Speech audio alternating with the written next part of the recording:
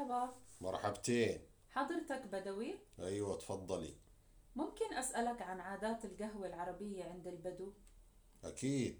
القهوة العربية لها عادات وتقاليد. من هاي العادات إنه الشخص اللي بضيف لازم يمسك الدلة بالإيد اليسار، ويمسك الفنجان بالإيد اليمين، ويقدمه للضيف برضو بالإيد اليمين. وشو كمان؟ في 4 أنواع لفنجان القهوة. هم فنجان الهيف، صاحب البيت بيشرب منه عشان الضيف يعرف انه ما في شي بالقهوة زي سم مثلا. الفنجان الثاني اسمه فنجان الضيف، وهذا بيشرب الضيف. الفنجان الثالث اسمه فنجان الكيف، بيشرب الضيف كمان وبيستمتع فيه.